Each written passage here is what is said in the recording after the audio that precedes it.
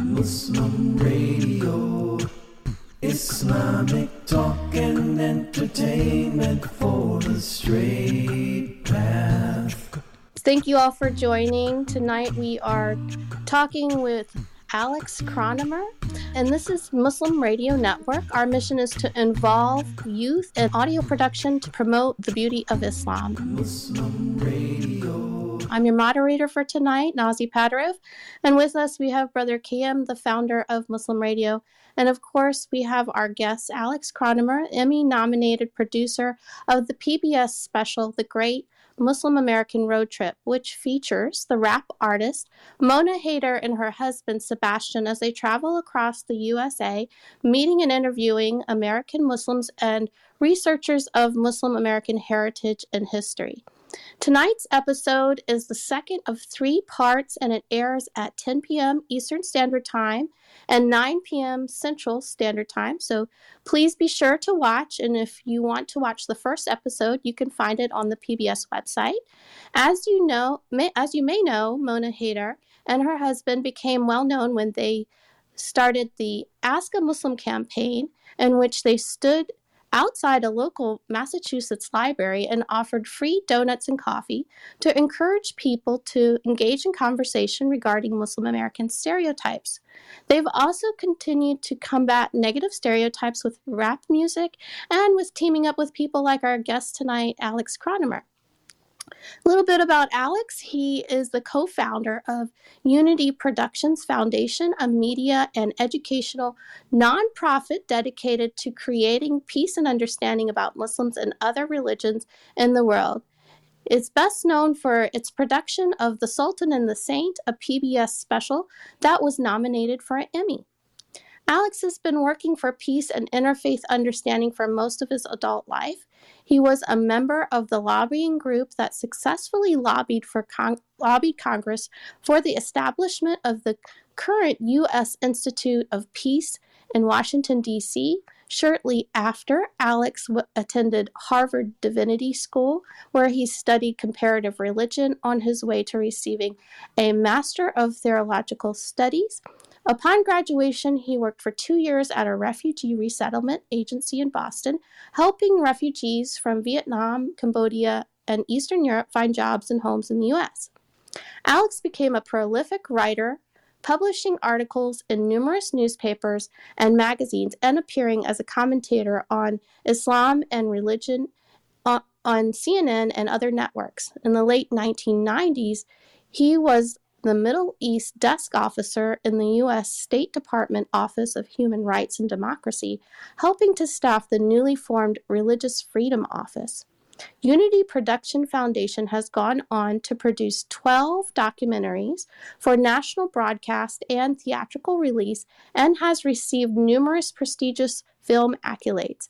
His most recent production, an animated film about a Syrian refugee girl named Lamia's poem, has been officially selected in 6 major film festivals and counting since its debut in June 2021 and is expected in theaters in 2022.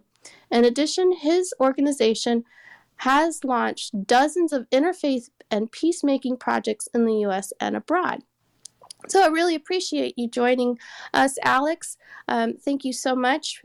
We are just excited to hear all about how you created this show. I appreciate you joining. Well, I'm very happy to be here. Thanks for having me. All right. So getting to our questions. How did you come to create the Great Muslim American Road Trip with Mona Hayder? How did this conception of this show even come about? Yeah, that's a great question. It's a bit of a long story, but long story short, we've been producing television programming about understanding Muslims and Islam for 20 years. And our first production was Muhammad, Legacy of a Prophet, which told the life of the Prophet Muhammad, peace be upon him, through the lives of Americans immediately following 9/11, American Muslims immediately following 9/11. So since then, we've made films about great Islamic art and an enslaved Muslim prince in America, a Muslim hero in World War II, and so on and so forth. And 20 years since that first production, I started thinking about returning to the subject of American Muslims and what what first of all what life was like for American Muslims. Importantly, during these years of work that I've been doing, I've really come across a repeated mistaken idea that Muslims have only been in America for the last 10 or 15, 20 years. There are new arrivals. And I was learning in this period that Muslim have been a part of America really from the beginning and even before. So it was sort of like, let's look at kind of the new Muslim, new American Muslim, and also explore this deep history. So that was the idea for the road trip. We just thought we would do something that would be kind of, hip and attractive and dynamic and have a Muslim couple take a road trip. We decided to do Route 66. It's an iconic American road that also holds many Muslim stories along it and many unexpected places. And Mona and Sebastian, as you already introduced, did this thing earlier some years ago, the Meet a Muslim, which was really, I thought, a very cool idea and made me think that they'd be the right couple to take this trip. So made a phone call, got things going, and the rest is history. Wow. As you say, hip, like as someone who researches Muslim American heritage and tries to disseminate this information myself, like you are very, very hip. I really, really liked it. So Unity Productions Foundation seems to have been able to get a message across in media where a lot of media producers seem to miss a mark. A lot of Muslim Americans feel like not only the obvious that we're portrayed as terrorists most of the time, or we're portrayed as not American, or at the most generous level, we feel like sometimes that the characters in films are made celebrities because they've assimilated to sort of non-Muslim lives. And your productions seem really to encompass a true multicultural interfaith perspective. What do you feel is the secret to achieving this? Well, I mean, I think the secret really is entertainment. I mean, the thing that we put forefront in all our productions is we want to make a program that's entertaining, that will hold an audience, and an audience of people who may not be Muslims. We know that Muslims will always be interested in the programs we're making, but we're trying to reach a mass audience. We're trying to meet a so-called mainstream or general audience. So how do you do that? Well, you do that by creating entertaining stories. And those stories begin with, many times, characters who are attractive in one way or the other. For example, we had a program some years ago called Enemy of the Reich, the Noor Inayat Khan story. It was a story of a South Asian Muslim woman living in England at the time of World War II who became a spy for the British and played a significant role in the success of the Normandy invasions and was, in fact, eventually captured and died in a concentration camp for her efforts. So, it's a very dramatic story, a very exciting story, a very attractive character. And so we pick stories like that are true, because we make nonfiction programming that are true, but also have an entertainment value. And that's really, you're talking about the kind of shows that often portray Muslims in a negative way, or if they portray Muslims in a quote unquote positive way, it's like you're saying, because they're Muslims who drink and really are assimilated and not really following the religion in any way. But they're also going after the entertainment value. I mean, they're making, stories, particularly Hollywood stories, have bad guys and bad guy. It's easy to make a Muslim into a bad guy. There's a lot of cliches out there. But part of our work, I might say also, is we work in Hollywood. And we're not the only organization that does that, but we are one of the primary organizations that does work in Hollywood with producers and writers to try to show them that there are other storylines that can reach an audience, attract an audience, and that you don't always have to have a Muslim as a bad guy. And so we've worked with a number of shows over the years: Bones, Criminal Lives, Law and Order, Grey's Anatomy, a bunch of shows. I could go on. There's at least 20 shows we work with. But more importantly, we've been working, doing kind of like informational sessions with writers, just trying to show the other storylines, other narratives, other ways of portraying characters that would be interesting to an audience, that would gain an audience.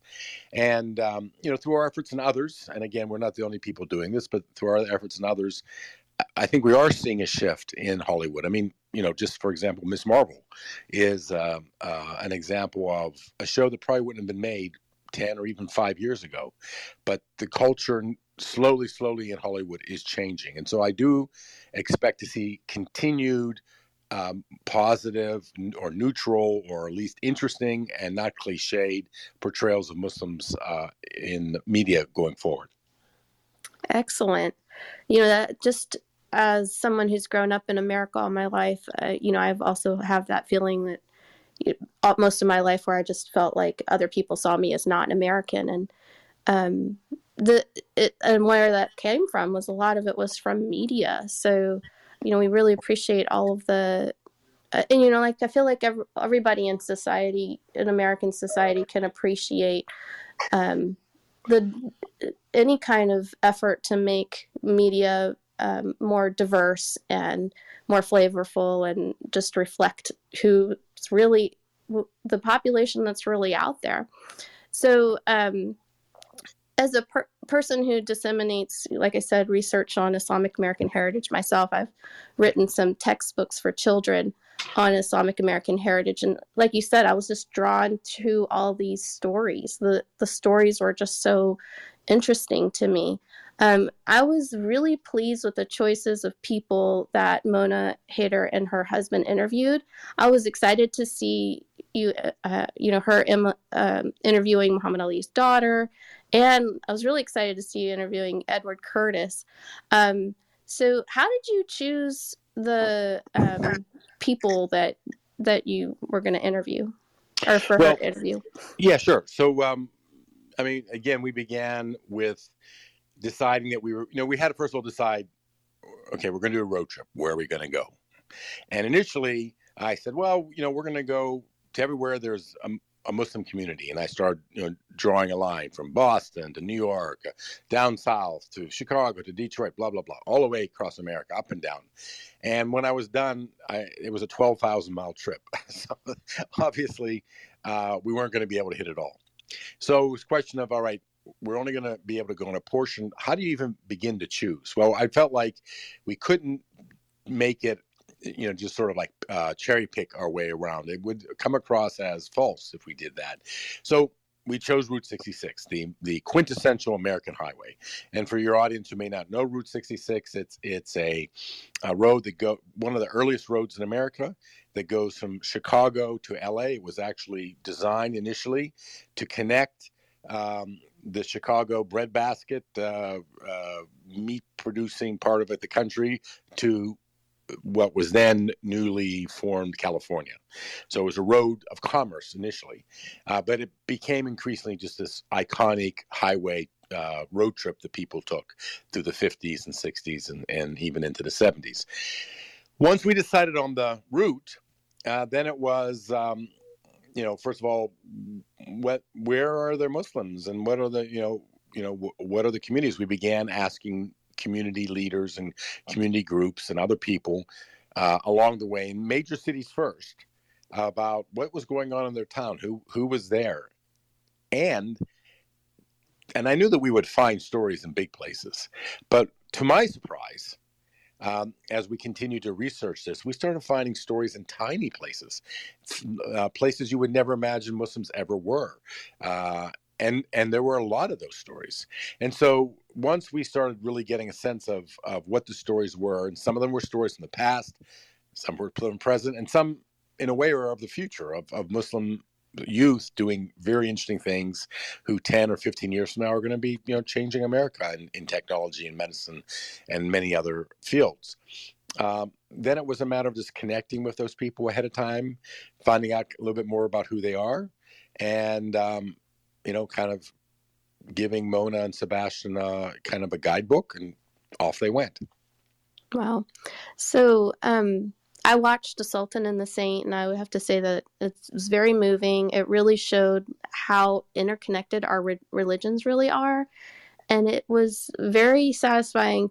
It must be very satisfying. I wanted to say to for it must have been very satisfying to have this show tell a story in a movie or a documentary. And so, do you have examples of how a film created some kind of momentum or inspiration for other projects? Sure. But let me comment on the film first, because the thing that what I really like about that film and about the story is,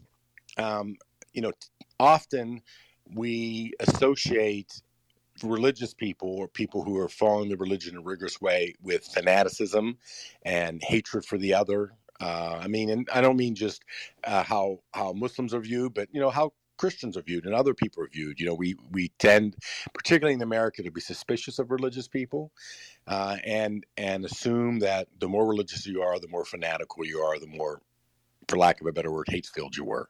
And what I loved about The Sultan and the State was, this is a story of Francis of Assisi and the Sultan of Egypt, both living at a time of war when the populace at large, and many of the religious leaders at large in both camps, dehumanized the other. That each of them went deeper in their faiths. And in going deeper, in other words, becoming more religious, they didn't find a message of hate. They found a message of, in essence, love, or at least of tolerance. And it was that love and that tolerance that allowed them to meet. That, for those of you who've seen the film, and for those of you who haven't, you should watch it, because it just showed that when they embraced that, even briefly, over a period of just a few weeks, meeting each other, it really began the end of the period we know as the Crusades. And we always talk about the Crusades. We talk about how they began sometimes, but we never really talk about how they ended. They ended with a interfaith encounter between these two individuals. Now, as far as spin-off products, all of our films end up generating sometimes dozens of various educational, interfaith, and civic engagement initiatives. The Sultan and the Saints, we were talking about, that actually was used in peace-building efforts around the world. It was used in Egypt to form, in a period a few years ago, you might remember, there was a lot of conflict between the Coptic Christians and the Muslims in the area where the Copts lived, and it was used for peace building for those communities. It's been used for peace building efforts in India and other localities. It also was used in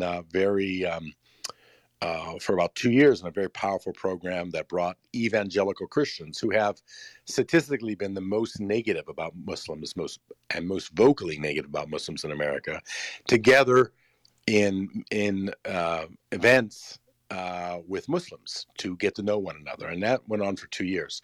So all of our programs generate many educational outreach and peace building efforts. And in a way, that's why we make them. I always say that we're not satisfied with, like tonight's going to be broadcast of episode 2. It's like a firework that goes off in the night, but then, it fades into the darkness.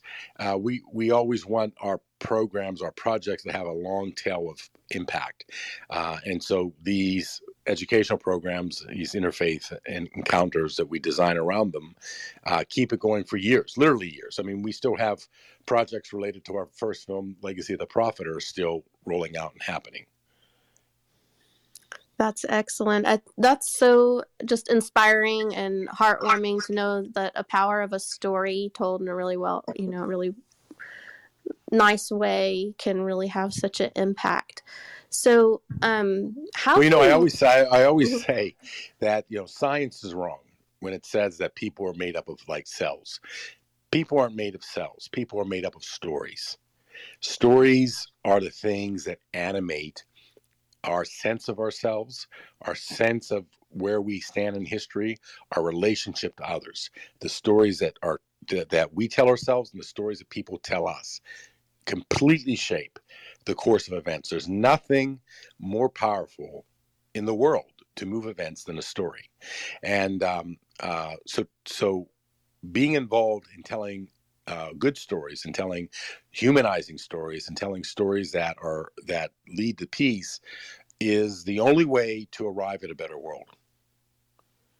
Yeah, I often think about Clubhouse and how you can actually have conversations on Clubhouse and tell stories on Clubhouse, where is in the rest of social media, there's a quick text or there's a quick, line that or photo or something that doesn't tell a complete story. My name is KM. I'm the founder of Muslim Radio, and we are so happy to have you and having you share your work with us and talk about it. I get you what you're saying, that we really need more content that can be evergreen, like you've produced over the years, that you can use in events and you can play and stop and pause and ask questions to the audience and play again, so the kind of stuff that you've created has been used for that in the Muslim community. I know that for sure. And yes. I'm excited to use these in some of the events that I organize in different Islamic centers and different youth groups. So, God bless you. Keep on doing the great work that you're doing. Well, I always felt like, or feel like one of the flaws of interfaith dialogue is that you have people with very different levels of knowledge or understanding about the topic that's being discussed. For example, if you have a Muslim and a Christian talking and trying to have a interfaith dialogue, well, the Muslim often knows little about Christianity, and the Christian often knows little about Islam, and more importantly, sometimes the Muslim and the Christian don't know enough about their faith themselves to really be completely articulating. So what happens is conversations quickly, because I can't really comment on Islam because I don't know that much, or vice versa, or it can become very tendacious right away. Whereas what we find is when people come together to watch a movie, say the film that we're doing now, they now start at they've had a common experience, a movie, and afterwards you discuss it with your friends, and you may disagree, or you may share how the movie made you feel something or think something coming from your own personal experiences, but it becomes a rich conversation because you have something in common. And that's the idea of many of these outreach projects that we develop. You watch a movie, you watch one of our films, and then you bring together different people who now can have a conversation that is meaningful and deep. Absolutely.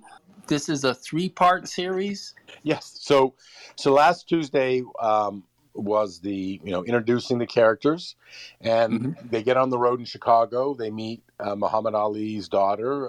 They meet a very interesting, powerful woman working in the legislature in Illinois.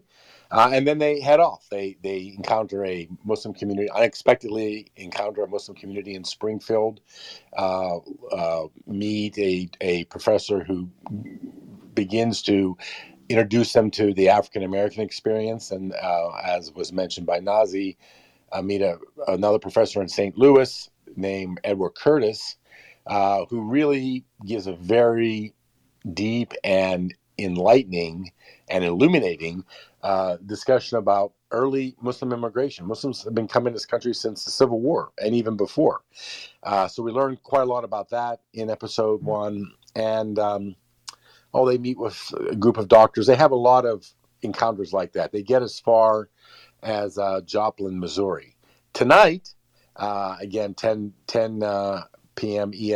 Eastern Standard Time, in some cases 9 p.m. Central Time. But tonight we go deeper into the African American Muslim story, learning about some of the events in America that kind of, with a kind of push-pull, brought many African Americans in a way to return to their original religion, the religion of their enslaved ancestors. There's a great discussion that Mona has with a priest about their shared Christianity and Islam shared reverence for Mary and Jesus, and episode winds up. Other things happen along the way, but the episode winds up in tribal lands, where they learn about perhaps the first Muslim in America before there was even a United States. Somebody who came to this country shortly after Columbus arrived. A very fascinating story. It could be a movie about this guy. He had so many adventures. So those are some of the things that audiences will learn about tonight in tonight's episode. Looking forward to it. How do we support your efforts? The best way of supporting it is to watch the show.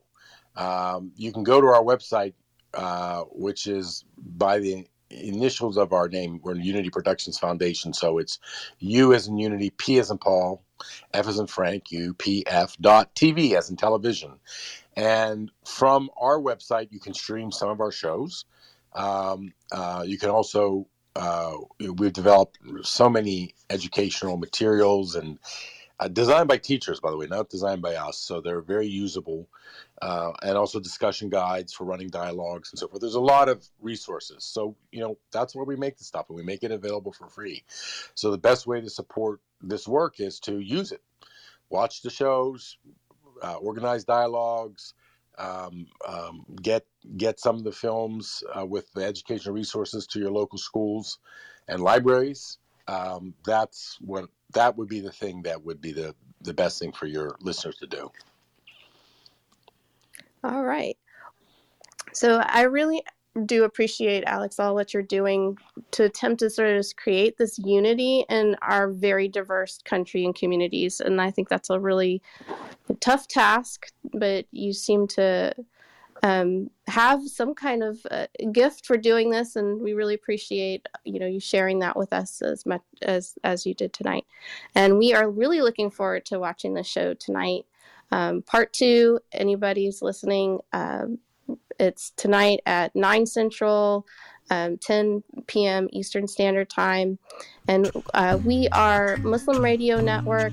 As I wanted to remind you, our mission is to involve youth and community and leadership in audio production to promote the beauty of Islam. You can hear us on Clubhouse. We also have Muslim Radio podcasts available wherever you get your podcasts, and an internet radio app for our station called Muslim Radio Dallas. It's available in the App Store and Google Play. Anybody who's listening can support this effort by visiting muslimradionetwork.org. I really appreciate it. So, Alex, we will continue to promote the show as much as we can. We are connected with, I've already told American Muslim Today, which is a big Muslim online newspaper, and some other outlets as well, and just even local communities, putting in different Facebook groups, all of that. However we can, promote the show, we're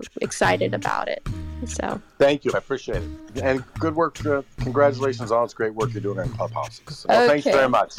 All right, thank you. Thank you, Alex. All right, bye-bye. Bye-bye. Muslim Radio.